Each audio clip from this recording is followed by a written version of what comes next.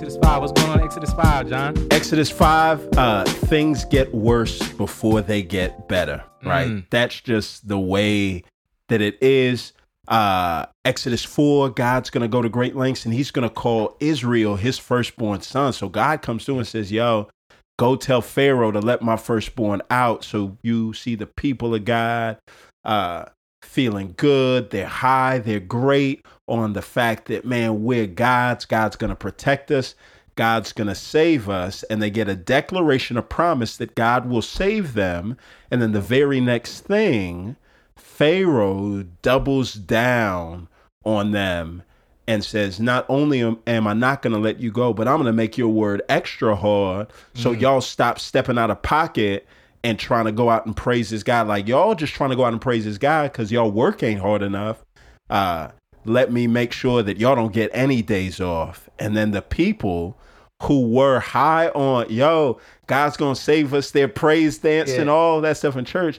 Now they're like, Moses, you made our life worse. Listen, and we all know that feeling, right? To be at a place where we believe the promises of God, right? We may have even put our faith and trust in God or decided we really want to go and start to walk with God. Bro. And then things get worse before they get better. And that just reminds us, listen, y'all, this whole thing is a thing about faith, right? The people of God are forced once again to trust what God says more than what they see. And suffering fogs up the windshield, right? So they were grateful that God remembered them, and now times get hard and they think that God has forgotten them. And so in chapter 6, verse 9, it says the people couldn't even hear Moses's encouragement because their spirits were broken. And that's what suffering does. It clouds our vision. It clogs our ears. It's harder to see and hear about the faithfulness of God when you're crying tears and hearing your oppressor laugh in the face of your adversity. And in Exodus 6:10, God knows this, and he doesn't tell Moses to keep convincing the people with their broken spirit to cheer up. He sends Moses to do something about their oppression and says, all right, you go and tell Pharaoh to let them go. And then the story's going to shift, and Moses is going to spend his time here in the next part interacting more with Pharaoh than with the discouraged people, more with the oppressor to liberate the oppressed than just trying to encourage people that are oppressed. And that's where we are in this story right now. Yeah. So like, man, I love what you said just about how suffering can like fog the windshield, bro. Yeah. And what I love about God, dog, like what I love about God is that he reaffirms his promises when circumstances don't look promising. Right. Yeah. You know what I'm saying? And so it's like, yo, like God comes through in Exodus 6 and says, yo, I'm going to deliver you guys with a strong hand or a strong arm, some translations would say. And so like what we got to realize is that, man, one of the things I love too about God is that he communicates in ways that we can understand. So here in Egypt, in Egyptian culture, pharaohs, right, their power was typically described as having them possessing a strong arm themselves. Right. Yeah. And so God is saying, all right, I'm going to speak y'all language, fam. Right. I'm going to deliver y'all with a strong arm. Basically, me and Pharaoh are going to have a wrestling match and I'm going to win. Right. And so God is confirming and reaffirming all of his covenant promises. And then in like 6-7, he says, yo, I will take you as my people and I will be your God. Right. So this is like covenant language, right? A covenant, is this ancient or is a relationship between two parties. And it's like a legal relationship, but it's also a love relationship. And so God is reaffirming this to Moses when things don't look promising, bro. And so I just love that idea that he is serious. And he's saying like, yo, I am the Lord. Again, it's not just that you gonna know that I'm the Lord, Israel. Right. Egypt is gonna know that I'm the Lord. Egypt's gonna know. Yeah. Right. So I'm gonna reveal myself in a way that I didn't even reveal myself to Abraham, my G. Right. Like I'm gonna reveal myself in a different way because of this central event. It's crazy. Yeah. No. And I love Pharaoh steps out of pocket and he's like, who's this guy that you should, that he's gonna come into my house and start to make requests. And in Exodus 7 verse 5, God's like, oh, word, is that it? God's like, I'm going to make sure that Pharaoh, that his sons, that their kids, that their kids' kids, that everybody's going to know about what I've done. And you see it clear through the Old Testament. It's not just the people of God that look back at this time and say, look at what God did. It's even the enemies of God that say, yo, wait a minute. Don't forget about what God did to Egypt, y'all. And this is just God saying that he's going to, right? God's going to come through and he's going to do what he does, right? God will come through.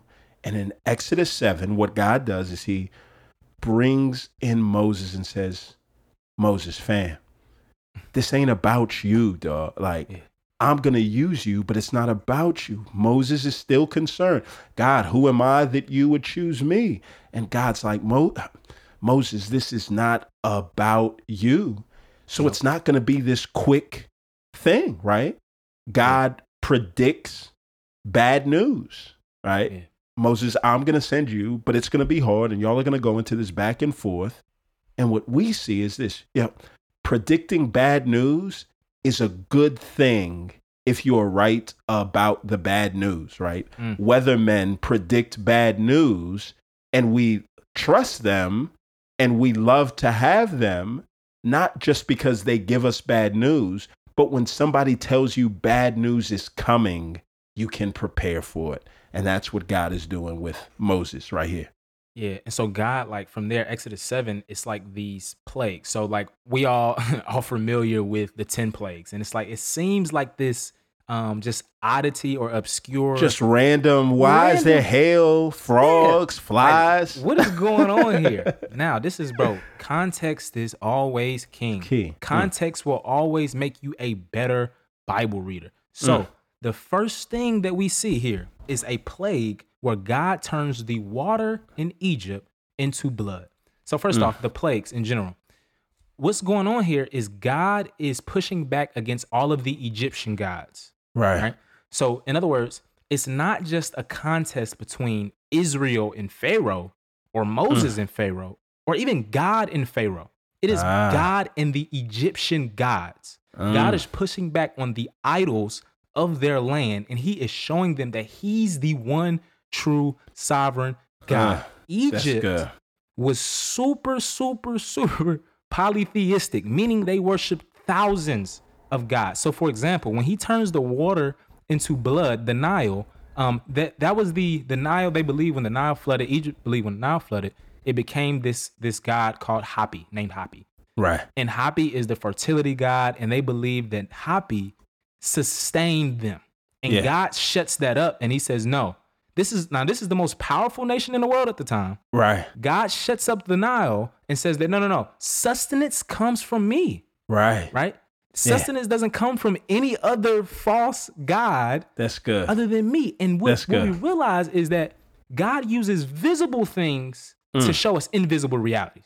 Oh, that's good. Right? So he does visible, real life, tangible things to show us something about the character of himself that we can't really see. Right. So then after that, he comes with the next plague, frogs. Yeah. And so that's another attack on the god Geb, right? I'm sorry. Heket is the god that he's pushing back against in the second plague, right? And so literally this god was a person with a frog's head. And he was another fertility god. And this God was thought to breathe life into every living person. And here God attacks this deity, showing that he is the author of life and shows that they are incapable of controlling any type of birth, even frogs. That's why frogs just start to sprout up everywhere. And then the third plague, right, comes as well. And this is the gnats. And then the fourth plague, we have the swarm of flies. And so like, again, like over and over and over again, like God is pushing back on these gods to show that, hey, I'm the one true God. I'm sovereign over the entire universe. And again, over and over, it's so funny that every time it says Pharaoh hardens his heart. Yeah. He hardens his heart. And so they see these signs, but their heart is still hard, right? Right. And so like, I think, man, what the text is trying to say, like, man, like we can harden our heart, but God has to soften it. All right. You know what I mean? Like he hardens his heart, but God doesn't soften it. And he can't soften his own heart. Right. Yeah.